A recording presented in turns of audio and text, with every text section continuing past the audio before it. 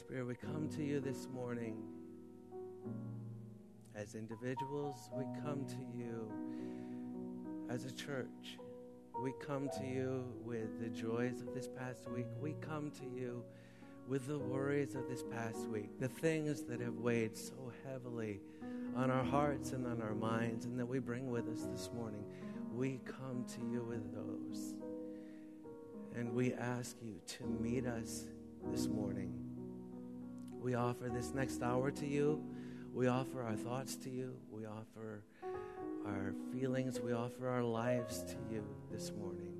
And we thank you for your presence. We thank you that you hear our prayers. We thank you that you've given us your word.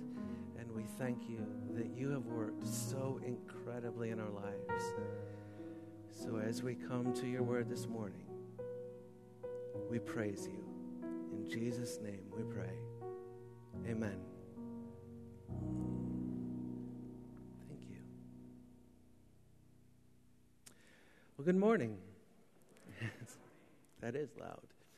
Anyway, as you know, Pastor Peter has left. He was in, I think, South Carolina this week.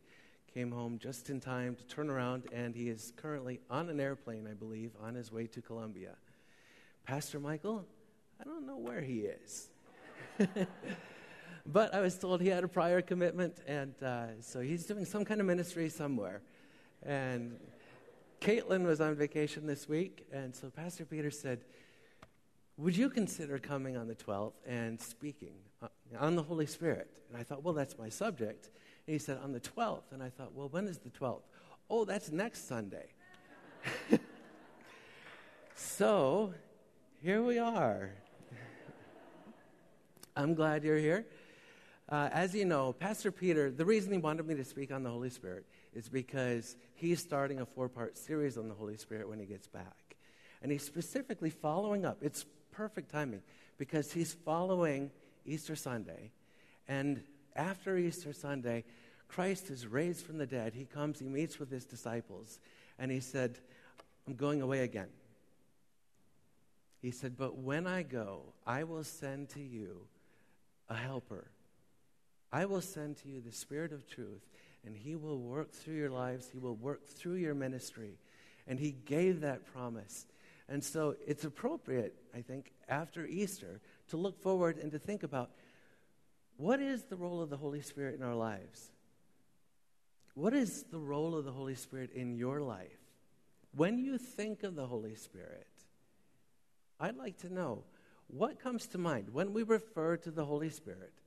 What thoughts come to your mind? Guidance. Anyone else? Comforter. Perfect.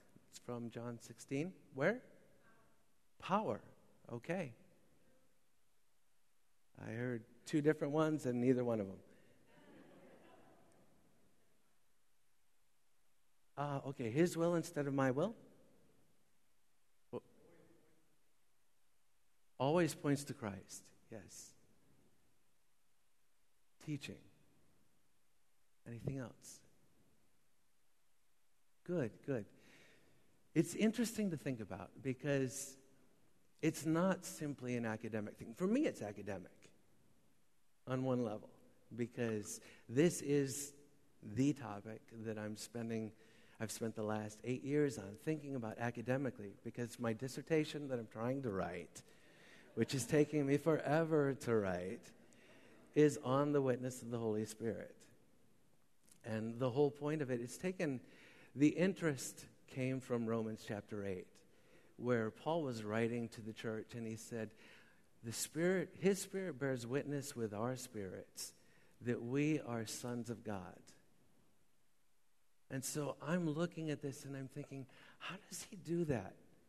What are the dynamics involved in communicating and having a relationship with the Holy Spirit? So the whole point of the dissertation is to study communication dynamics between my spirit and the Holy Spirit. So when I say the Holy Spirit is speaking in my life, how do I discern whether this is in fact the Holy Spirit speaking in my life or this is my own spirit affirming myself? Which for me, I felt like if I'm going to go for a doctorate, that's my subject, because I need to know that whether I get a doctorate or not. And it's really in question whether I'm going to get a doctorate anyway. But it's more than that. It really is, because this is not just something that we think about, and it's not enough to say, I can tell you things about the Holy Spirit. There's a vast difference between knowing about the Holy Spirit, knowing about God, and actually knowing God, right? There's a vast difference in our relationships with each other between knowing about someone and knowing someone. Last weekend, I came down early. I'm coming down from Deerfield, and I came down early for the Good Friday service, and so I was in the Starbucks trying to get some done and just watching people, this kind of thing. And I had a chance to sit down with Byron. There he is. Do I know Byron? Absolutely. I have seen Byron, for years now. We've talked and this kind of thing. Last Friday, I learned things about Byron that I never knew. He shared things about his heart for addressing injustice, and I listened to him and realized afterwards, I know him so much better than I did before. Last week, I met Jamie and his family. Jamie's someone, he's been here for 5 years, but I'm constantly meeting people that have been here and that I haven't actually known. There's a difference between knowing about someone and knowing them. And an illustration of that is that there was a professor, I was reading about this, who was writing, as a New Testament professor named Daniel Wallace. Daniel Wallace is phenomenal. He's written a book on Greek grammar. So that tells you something about how good he is with knowing Greek, knowing the New Testament. He knows what he's talking about. He knows what the Scripture says about the Holy Spirit. And yet I was really impressed because he said that he came to a point in his life where he realized that he didn't actually know the Holy Spirit. And do you know how? His son got sick. His son contracted this rare illness, was desperately ill. And he's looking and he's realizing, I desperately need to cry out to God. I need to interact with him. And he said, I realized at that point that I had so depersonalized God in my studies that, yes, I knew about him, but I didn't know him. I didn't know how to interact with him. There's a verse in Acts. There's a point where new believers had come to Christ. They confessed their faith in Christ, and they said, we believe. And they were asked at that point, have you received the Holy Spirit? And the response was, we didn't even know if there was a Holy Spirit. Maybe some of you come here today, and that's your sense. You say, I didn't even know if there was a Holy Spirit. Some of you say, I've heard about the Holy Spirit my entire life, but I don't actually know him. This morning, what I'd like to do is I'd like to think together about what we mean when we talk about the Holy Spirit. What it means to be created in the image of God, and how it is that we interact with the Holy Spirit. So if you have your Bibles, or if you have your phones, whichever, and you'll turn with me to begin with to John 4.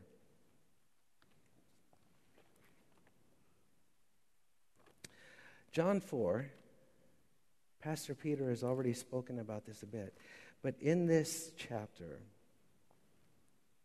Jesus is in a conversation. And within the conversation, he's speaking with the woman at the well.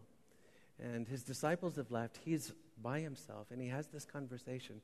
And she perceives, through the conversation, he's talking with her, and she said, you know what, you're telling me things about myself that no one else could know. There's something special about you. And so she wants to ask a question. And the question that comes to her mind is, when we worship, where should we worship? The Jews say we should worship in one place. The Samaritans, others say that we should worship in another place. Where should we worship? And Jesus' response in verse 24. he says to her, beginning in verse 21, he says, "Woman, believe me, the hour is coming when neither on this mountain nor in Jerusalem will you worship the Father. You worship what you do not know. We worship what we know, for salvation is from the Jews. But the hour is coming and is now here when the true worshipers will worship the Father in spirit and in truth. For the Father is seeking such people to worship him. God is spirit, and those who worship him must worship in spirit and in truth." Pastor Peter has often made the comment that all of us have this desire to know and to be known. In this passage, Jesus is essentially saying to her, it's not so much a matter of location. It is a matter of relationship. This is Jesus affirming that God wants in our worship for us to worship him for who he is, to know him for who he is, and to interact with him for who he is. He wants us to worship him in spirit and in truth. So, 3 things that I'd like to think about. First, what is the truth about who God is? What is the truth about the Holy Spirit? What does it mean to be spirit first? And then I want to think together about what does it mean to be created in the image of God? What does it mean to be a person? And then having been created in the image of God, how do we interact with God? What does it mean to have a relationship with him? And to do that, this is meant to be basically a preamble to what Pastor Peter will be doing. So, it makes sense. In every relationship, it begins with an introduction, right? So, to introduce the Holy Spirit, let's begin in the beginning. Turn to Genesis chapter 1. Genesis chapter 1 begins with this introduction. In the beginning, God created the heavens and the earth. And the earth was without form and void, and darkness was over the face of the deep. And the Spirit of God was hovering over the face of the waters. There's a lot that can be said in chapters 1 and 2 of Genesis. But what he does is he begins here, he says, in the beginning, you have God. And then he goes through the rest of the chapter, and there's a framework where he says, and God spoke. And then God did this. And then God evaluated it. And he said, this is good. And then God speaks again. And he does something else. And he evaluates it. And he says, this is good. And he does this over and over again. And throughout the chapter, you see God creating the world in which we live. And then as you come to the latter parts of the chapter, you get to verse 26. And in verse 26, he's created this whole context. And he says, then God said, let us make man in our image, after our likeness, and let them have dominion over the fish of the sea, and over the birds of the heavens, and over the livestock, and over all the earth, and over every creeping thing that creeps on the earth. So God created man in his own image. In the image of God, he created him. Male and female, he created them. And God blessed them, and God said to them, be fruitful and multiply, and fill the earth, and subdue it, and have dominion over the fish of the sea, and over the birds of the heavens, and over every living thing that moves on the earth. And God said, behold, I've given you every plant yielding seed that is on the face of all the earth, and every tree with seed in its fruit, you shall have them for food. And every beast of the field, and every bird of the heaven, and everything that creeps on the earth, everything that has the breath of life, I have given every green plant for food. And it was so. God saw everything that he had made, and behold, it was very good. It was evening, and there was morning, the 6th day. Second chapter, he's going to expand on this. And essentially, he's gone from this wide-angle lens, he's narrowed in on the creation of humanity. the first man, the first woman. He's narrowed in on that. Chapter 2, he expands on this. And specifically, when you get to verse 7, it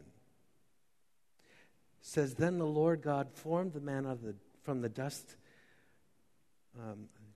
formed the man of dust from the ground, and he breathed into his nostrils the breath of life, and man became a living creature. And then, of course, there's much more that can be said. What I'd like to notice, what do you learn about God in this? When we think about relationships, think about any relationship. It begins with an introduction, right? How much do you know about a person at first glance? Some of you are well aware that you may not know much about a person from first glance. And you know that how? Because you're dating online. Right? You go online and you're like, I'm looking for someone. Who am I looking for? And so you look, and you're looking through profiles, you're looking through photos and this kind of thing. You see a photo and you say, okay, looks good. That looks good. I like the looks of that. I want a relationship with him, or I want a relationship with her. This is part of why I don't let the women in my small group make my profile.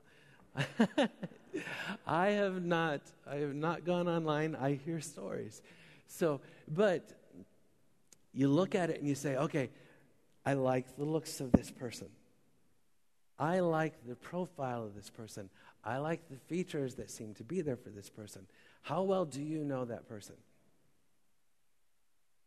I've had friends who had really good experience. I had someone that I met this week in the library.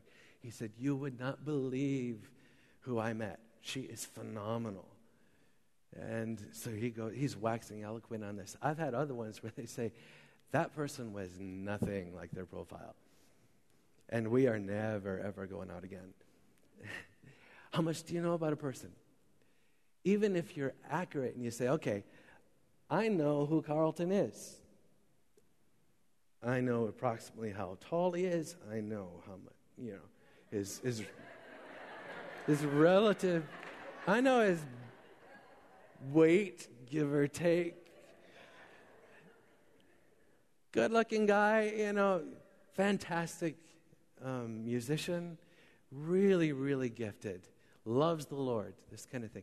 Okay, I know a certain amount from having seen him. How do I know anything else about him? I have to talk to him, right? There has to be intentionality. There has to be communication between the two. When Paul writes, he writes a letter to the Corinthians, and in the midst of that letter, he says, the Holy Spirit is an incredible gift to us. And part of the reason he's an incredible gift to us is because who knows a person better? Who knows a person at the depths of who they are? On one level, you know them physically, but you're not going to know anything else about them unless they actually share with you, unless they speak with you. And they reveal something about what's going on internally. And he says, the Spirit knows the mind, knows the heart of God. The Spirit knows the mind of Christ. And so it's an incredible gift that the Spirit works within our spirits, that the Spirit has given us the Scriptures to tell us who God is. It's a level of communication that you get nowhere else, because the Spirit knows God at the very depths of who God is. And that's why one of the amazing things in Genesis chapter 1 is that you see him speaking so much. How many of you were alive when this happened? How many of you are going to know anything about this unless he tells you something about it? He has to. And in this, God introduces himself. And the things that he says about himself give you a premise, gives you a basis for relationship. And of all the things that can be said within this chapter, within these two chapters, there are at least three things that you can conclude the chapter and say, okay, I may not know how he did that, but there are certain things that I know about God. There are certain things that I know about the Holy Spirit. One, he was present. We read the first two verses. In the beginning, God creates the heavens and the earth. And the Spirit of God hovers over the face of the waters. And he goes through and he creates all these things. And then in verse 24, and God said, let the earth bring forth living creatures. And he talks about verse 26, let us make man in our image. He was present. And not only is he present here, he's present in your life and he's present in mine. And it doesn't matter where you go. He's present everywhere. I was listening to another sermon actually earlier this week, and he was referencing the movie that's out right now, The Theory of Everything. How many of you seen it? The Theory of Everything, the story of Stephen Hawking's brilliant mind, frail body, but the story of the loves in his life, the pursuits in his life, his perspective, and the theory of everything gives his life story. And it's interesting, at the point when he is on the other end of what I'm trying to do as far as the dissertation, he goes to defend the dissertation, and he makes the comment at that point that it would be wonderful if one could find one simple, elegant way to explain everything. One simple, elegant way for me to explain everything that exists. And so he pours himself into his studies. He pours himself into studying black holes and all these other things, and looking for that one simple, elegant way. And he comes to a very different conclusion than what you read in Genesis 1 and 2. One of the most common questions that he is asked is, Professor Hawkins, can you prove that God does not exist? And here's his response. His response is, we are such insignificant creatures on a minor planet in a very average star in the outer suburbs of one of 100 million galaxies. So it's difficult for me to believe in a God that would care about us or even notice us. Difficult for me to believe in a God that would care about us or even notice us. Contrast that with what you see in Genesis. In Genesis, not only does he notice us, he intended for us. He created us. It was intentional. It was divine initiative. It was God reaching out and creating us in his own image. Also, contrast that with Psalm 139. Psalm 139. O Lord, you have searched me and you know me. You know when I sit down. You know when I rise up. You discern my thoughts from afar. You search out my path and my lying down. You're acquainted with everything that I do. You're acquainted with all my ways. Even before a word is on my tongue. Thankfully, this morning. Even before a word is on my tongue, Lord, you know it. You hem me in, behind and before. You go in front of me, you're behind me, you surround me with your presence. Such knowledge, to know me that intimately, to know me that well, such knowledge is too wonderful for me. It is high. I cannot attain it. Where could I go from your presence? Where could I go from your spirit? Where would I flee from your presence? If I were to go up into the heavens, you're there. Or if I make my bed in Sheol, if I make my bed with the dead, behold, you're there too. You're in the heavens. You're in the depths. If I take the wings of the morning, I dwell in the uttermost parts of the sea. Even there your hand will lead me, and your right hand will hold me. If I say, surely the darkness, I just have to find a dark corner. I have to find a dark place, and that's where I'll hide. If I say, surely the darkness will hide me, even the darkness is as light around me.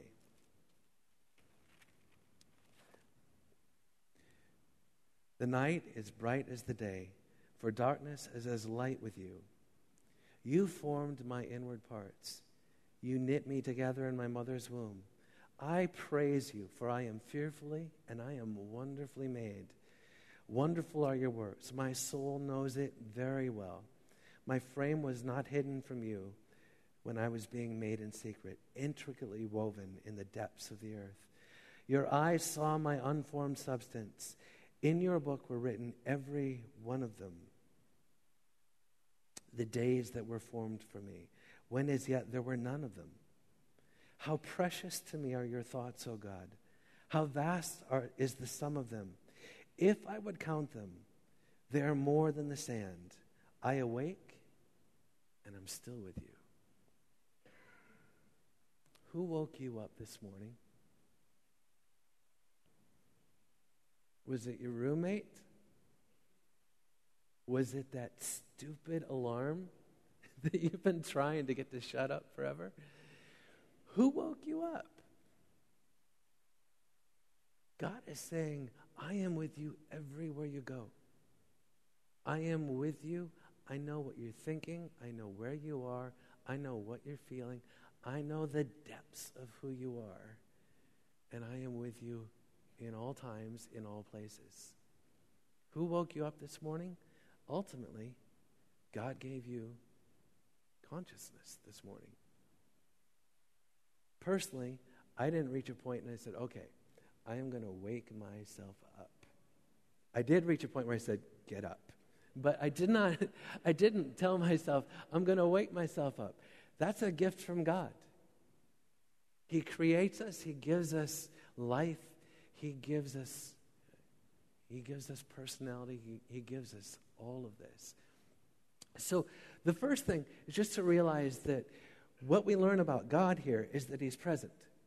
The Spirit of God has been working in your life in ways that you've never imagined, in ways that you've never recognized, because they're such a constant, continual gift to you. The Spirit of God is present in the chapter. I also want you to notice in chapter 1, Genesis again, that He's personal. Who's He talking to? Have you ever asked that question? And God said, let there be light. And God said, let there be an expanse. And God said, let the waters under the heavens be gathered together into one place.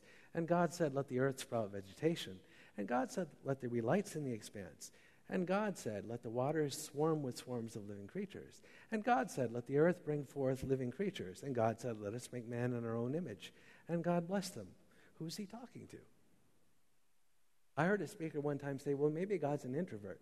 God is not an introvert in chapter 1. God is speaking. He is expressing Himself.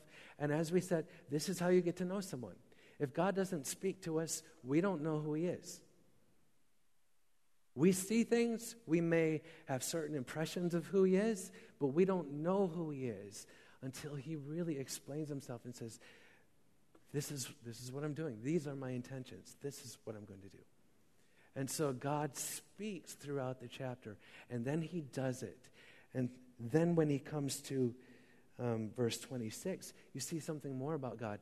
In terms of being a person, He says, let us make man in our image. Who is us? God and the animals? Is it God and the angels? No, He says, let us make man in our own image. And you get the first inklings, the first hints that God is more than one. Over Easter, we're celebrating the fact that the Father sent the Son to come, to live for us, to die for us, to pay the penalty for our sins. And in this one statement, let us, you see the first inklings of saying, there is a Father, there is a Son, and there is a Spirit. Notice they're all relational terms. The Father. No one is a father unless he's had a son. The Son. No one is a son unless he's had a father. Spirit. The third that sometimes we struggle in terms of defining. What does it mean, spirit? Spirit being that internal aspect of who you are that permeates everything. That most personal aspect. Where we've gone past, okay, this is the profile, these are the features, these are the details of the person. We've gone past just the thoughts that the person talks about, and we say, this is who that person is at the core of their being and what permeates throughout. There's a proverb that says, out of the abundance of the heart, the mouth speaks. So when you speak, you reveal something about yourself. You may not like what you reveal about yourself, but you reveal something about yourself. It's something that you had to think before you said it. You may not have thought much, you may not have thought well, but you said it, and it reveals something about you. You learn something about yourself, and those around you learn something about you. As God speaks here, he reveals something about himself, and one of the things he reveals is, not only am I present, but I'm personal. God didn't create you and me because he was lonely. God didn't create you and me because he's all by himself and he's looking for a relationship. Within the Trinity, one of the beauties of the Trinity is that there is relationship within God himself before he's ever made us. So why do we long for relationships so much? Why is that such a drive in our life? Why is that such a longing in our life? The reason is because we're created in the image of God. And God is a personal, relational being. He has relationship within himself, and it is the most intimate of relationships that you can possibly imagine. It is the type of intimacy that we all long for in the relationships that we pursue. So you see in the first chapter at least that the Holy Spirit's present. You see that God is very personal. And you can't conclude the chapter without saying, he is incredibly powerful. You may reach the end of chapters 1 and 2 and you say, I don't know how he did it, but that's impressive. I do that with Carlton when he's playing the piano. I don't know how he did that, but that was impressive. I see other things in my life and I say, I don't know how he did that, but that's impressive. I know one of the professors at Trinity, Dr. Carson. From what I understand, he only sleeps 3 or 4 hours a night. And the man is brilliant. He spits out books like crazy. And I'm trying to come up with one. It's taking me forever. I look at that and I say, I don't know how he does that, but that's impressive. When you reach the end of chapter 1, he's there. He has been present throughout the entirety of your life. You have a history with the Holy Spirit, whether you realize it or not. He's personal. This isn't just a force. This isn't just a wind blowing through that knocks you over. This is a personal God. And he's powerful. And part of that power is exhibited in these verses where he says, God created man in his own image. In the image of God, he created them. Notice he created us as relational beings, male and female, he created them. And then when you do look at chapter 2, and he says, God formed the man of the dust of the ground, breathed into his nostrils the breath of life, man became a living creature. How did he do that? I don't know. I can't give you the exact mechanics of how he breathes life. But it gives the imagery of resuscitation, only there had never been the breath of life before that within the body, so I guess you'd call it suscitation.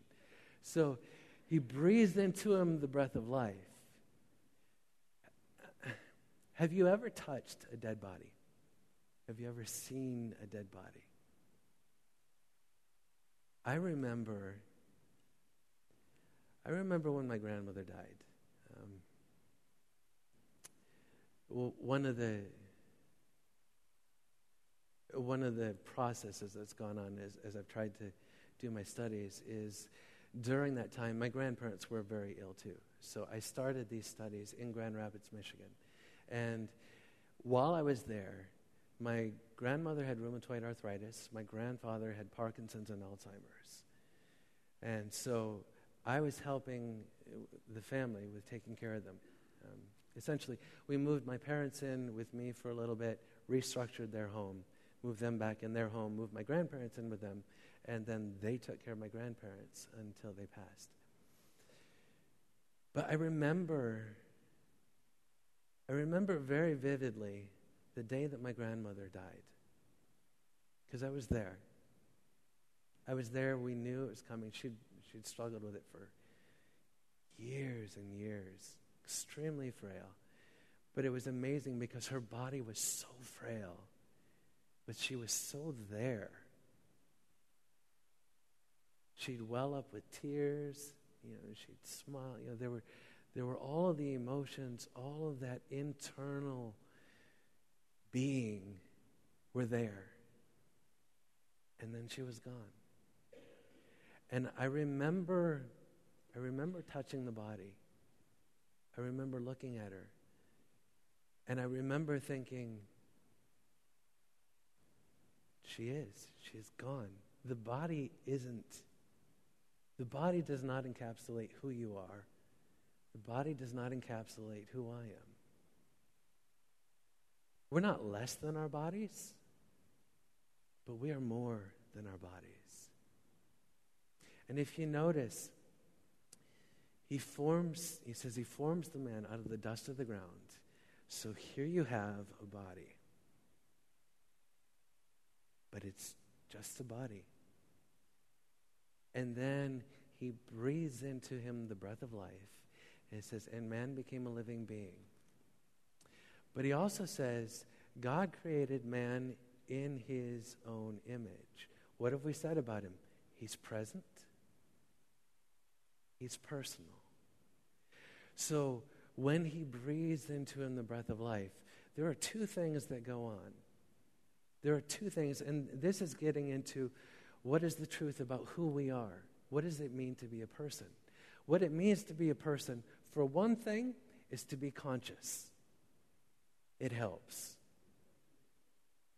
To be conscious and to be able to move, to be able to get up in the morning, to be able to function, to be able to think, to be able to communicate. Consciousness is part of it. But it's more than just being conscious. There's also the element of conscience. In being created in the image of God, we have been given a conscience that speaks to us and through which the Holy Spirit speaks. Now, the conscience is different from being conscious. It's more than that because the conscience is your moral faculty that gives you the ability to discern what is right, what is wrong, what is good, what is bad, what should I do, what shouldn't I do, why did I do that? The conscience is that aspect of who we are that informs us. It's not in and of itself informed. Does that make sense? So we have this faculty, we have this ability, we have this conscience, this capacity for thinking about what is right and what is wrong. It's more than just being conscious. It's making discernments. It's making decisions. You and I do this all the time. We're trying to think about, should I do this at work? Should I not? Should I do this in this relationship or not? Should I pursue this or not? How should I use my time? What should I watch? What shouldn't I watch? And as we're making these decisions, we're making judgments through our conscience. But your conscience operates on the basis of the highest standard known. So you're making decisions based on what I believe to be right and what I believe to be wrong. Dan, in court, does everybody's conscience water the floor? Does everyone's conscience operate on the same level? There are people who have no problem doing things that we really wish they had a problem doing. Some of us go through life and we say, okay, I feel good about this, so it's the right thing to do, right? Or I don't feel good about this, so it must be the wrong thing to do. The reality is, your conscience is operating on the basis of the highest standard known. If you've informed your conscience well, your conscience will function well. The Spirit will speak through your conscience. So you not only have the Scriptures, where the Spirit has specifically put into writing what we need to know about God, what is important for us to know to have a relationship with God. You not only have Him writing to us in the Scriptures, and by the way, in a number of genres. So maybe you're a history buff, and you say, I love history, that's phenomenal. Give me all the history you can. He's written to us about human history and about how God interacts with us throughout human history. Maybe you say, history doesn't move me at all. I'm more artistic. I like poetry. Okay. Then turn to the Psalms. Turn to the Song of Solomon. Turn to these other books that have incredible poetry in them. Maybe you say, nope, I'm just very, very practical. That's the way my mind works. Give me sound principles for finance, for all of these other areas. Give me those, and I'm good to go. Turn to the book of Proverbs.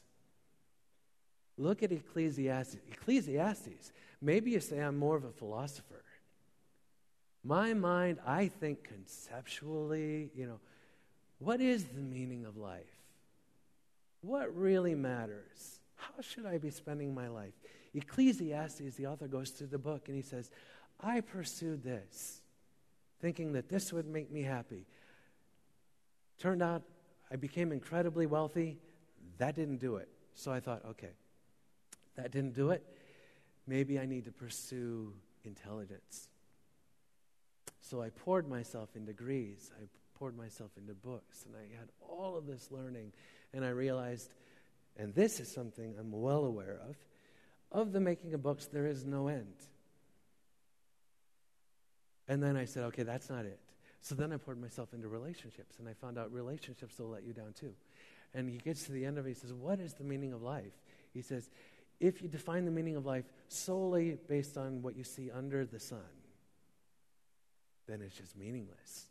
You're just in a hamster wheel going round and round and round, and you'll never find anything that ultimately satisfies. But the key phrase in Ecclesiastes is under the sun. Because he says, if you, in the end, if you want to know what really matters, he says, what I've realized is that what matters most is to fear God, to love Him, and to live in relationship with Him. So it's not only what's under the sun, it's God. What's above the sun, what's around, what's everywhere. So you have God who's a personal being. He's created us. He gives us the Scriptures with all these different genres to communicate to you and to me. And as we inform our conscience with the Scriptures, the Spirit speaks through those Scriptures. So it's not just, does this seem right to me? Does this seem wrong to me? It is also, has my conscience been informed by the one who made me? Am I listening to His voice? Do I hear Him when He speaks? So He's created us in His image. And in being created in His image, we're conscious, we have a conscience, and also we're made for relationships. Notice what He says, male and female He created them. And what is His first instruction? Be fruitful and multiply. And some of you internally are saying, yes, there we go. Because relationships really are the stuff of life. And He's looking at this, and He's saying, you are made in the image of God. God is a relational being before he ever created this world. He's a relational being before he ever created you and me. And so when he creates us, he creates us in his image, and our existence reflects him, and our loves also reflect him.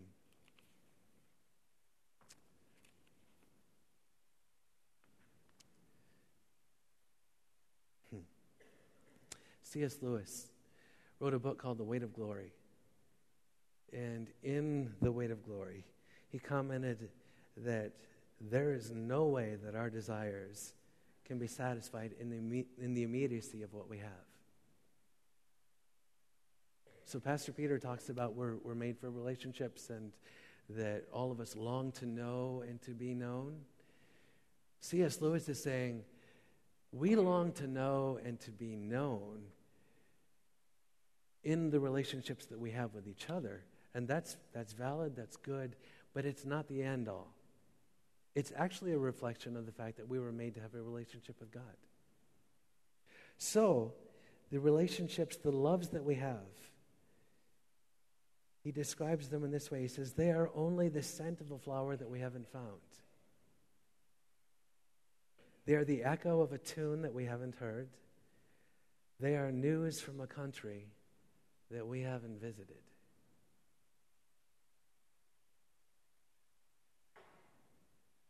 They're the scent of a flower that we haven't found. In other words, it's very real. The relationships that we have, the interactions that we have with each other, absolutely meaningful and worthwhile to pour ourselves into each other. And at the same time, he says, those relationships are indications of something that's far greater. And you are meant for an intimacy that you can only have with God. And part of the reason you can only have them with God is because of the work of the Holy Spirit. Reason being, I can only know so much about you, and you can only know so much about me. And that's even if we talk forever.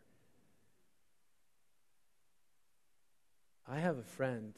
He and I, we started accountability when he was at Trinity.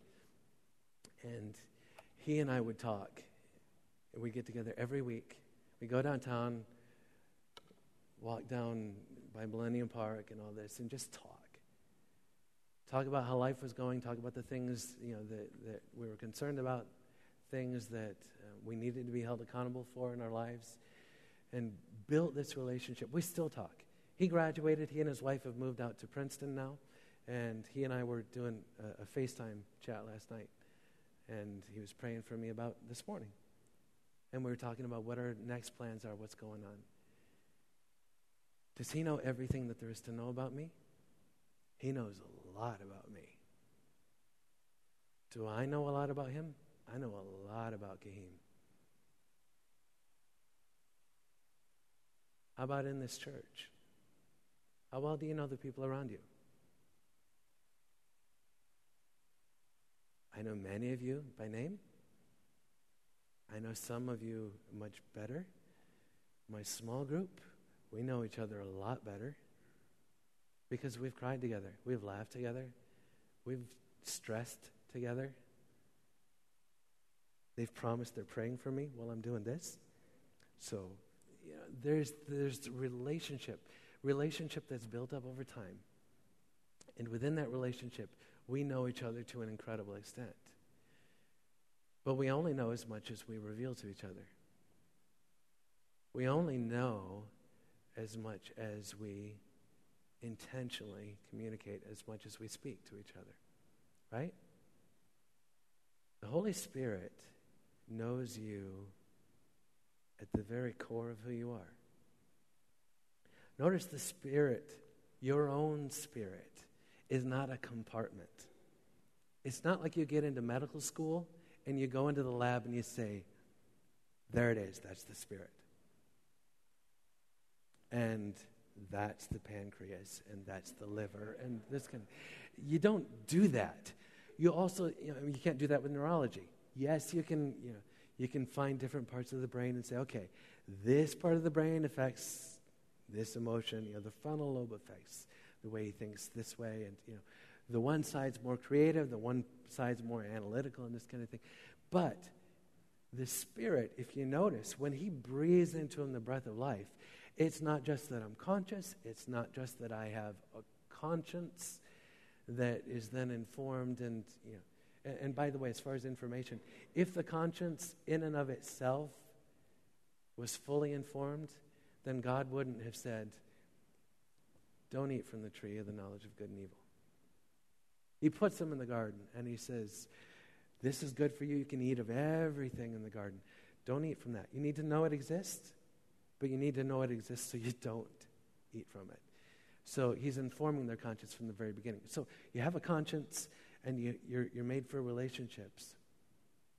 And in this, the Spirit, when he breathes in the breath of life, it's what permeates everything. So the Spirit is who you are. It permeates your thoughts, it permeates your feelings, it permeates your relationships, it permeates your body. And then he sustains it throughout your lifetime. So one of the key things that I hope we leave with this morning is that the Spirit's been involved with you at the core of who you are for the entirety of your life. He knows you from the inside out. He created you in his image. And then that gets to the final part, because the final part is, am I made for this relationship? I mean, you say I'm created in the image of God. You say I have a spirit, or I am a spirit that permeates the whole of my being. You say that God is spirit, and that our deepest connections are made on the spiritual level, and that the Spirit knows me at the core of who I am. Am I made for this? Absolutely. So why is it then, because if some of you are tracking with me, some of you are saying, why is it if I'm created for this relationship, if he's made me in his image, why don't I feel close to him? Why doesn't it feel more natural than it does? Which, of course, leads into a whole other discussion that I'm going to let Pastor Peter deal with. But, no, actually, I'm going to start with it. But Genesis 1 and 2 is followed by Genesis chapter 3. And in Genesis chapter 3, we take the divine initiative where God creates us and where he invests in us, he pours himself into us, gives us the breath of life, and we become living beings. We take it and we misuse it and we abuse it. And instead of pursuing a relationship with God, we violate the relationship that we were made to have with God. And we turn those things inward. And we say, I think I know better than him what's good for me and what's right and what's wrong for me. And in doing that, we disconnect ourselves from the one who made us and, in essence, from ourselves, from who we were made to be. And that's why when we talk about Easter, he mentioned he came to pay the price for our sins, to die the death that we should have died, because when we disconnect ourselves from God, we've disconnected ourselves from the source of our life. And once you've disconnected yourself from the source of life, the end is death. And it's a chosen thing. There's and when that happens, the conscience doesn't function as it should. Our relationships, we make decisions that we ought not to. And it just does not play out well. At the seminary, in the office next to mine, there's the newest professor on the systematic theology staff. His name is Dr. Louie, and a number of the professors went through March Madness here, and they filled out their own brackets. Dr. Louie did pretty well. He got all the way to the end, and in the end, he has Wisconsin playing Duke. But he has Wisconsin winning, which I was all for because I was pulling for the Big Ten. But he has Wisconsin winning, and of course, they lost. They shouldn't have, but they lost. And so he has this in there, but it's fascinating. Underneath it, he has a quote, And the quote is from a scholar from long ago named Philip Melanchthon. And Philip Melanchthon, his statement was, what the heart wants, the will chooses, and the mind justifies. And he's basically saying, I wanted Wisconsin to win, and so I chose Wisconsin, and my mind justified that that was a good decision. My heart, since Michigan was completely out of it, my heart wanted Michigan State to win, and my will then chose Michigan State to beat Duke, which was tragically misguided within the first half. And then my mind justified this. It's funny. It's funny when it's March Madness. It's funny when it's a bracket. It's not so funny when it's making decisions about relationships. Some of us are in relationships, and we're making decisions within those relationships that we know this isn't right. I shouldn't do this. I've read my Bible. My conscience, the Spirit is speaking through my conscience and warning me, saying, don't do this. You shouldn't do this. And yet what the heart wants, because I've turned inward on myself, what the heart wants, the will chooses, and then my mind comes up with some kind of rationale for why it's okay. Or we do that at work. It's not so funny when you're doing it at work. You say, should I do this? Should I cut this corner? Should I lie in this area? I had this actually recently with my taxes. I was sitting down with someone going over my taxes, and I was told, just do this. They're not actually going to check that anyway, so do this, and you'll be fine. And my conscience is screaming at me, saying, don't do it, don't do it, don't do it. Now, thankfully, I didn't, and later on in the conversation, she asked me, so what are you studying? And what are you writing your dissertation on? I'm like, well, it's on discerning the witness of the Holy Spirit. And she looks at me and she says, yeah, I really shouldn't have told you to do that earlier. You know? And so we have this, and then we had this conversation about, there's a title. It's a book title, short book, small title, but the title's fantastic. And the title is, I Told Me So. The Christian Life and the Art of Self-Deception. I told me so. I told myself to do this because I wanted to do this, and so I justified it, but it wasn't right. So wrapping all this up, Jeremiah says the heart is deceitful and it's desperately wicked. But it's deceitful and it's desperately wicked because we've misapplied what we were made for. And in misapplying what we were made for, we have become what we were not meant to be, less than we were meant to be, and our relationships are less than they were meant to be, not only with each other, but also with God. But what I want you to know, what I want you to leave with this morning, is that you were made for more. That the Spirit of God created us in His image, so there is an innate compatibility between your spirit and the Holy Spirit. He's been involved in your life from the very beginning. He's still speaking into your life, and He wants that relationship. He's written to you.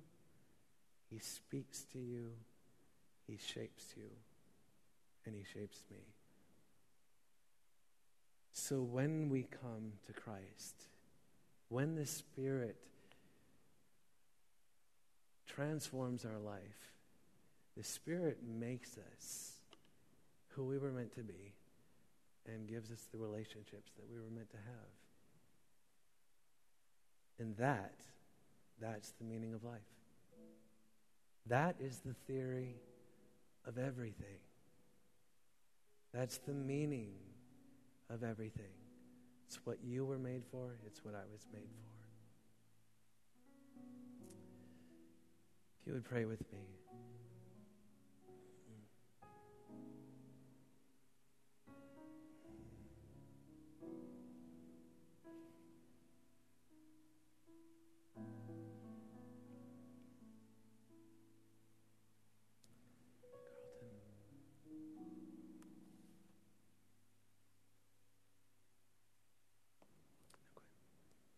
Father, I thank you. I thank you for this morning. I thank you that you are so close,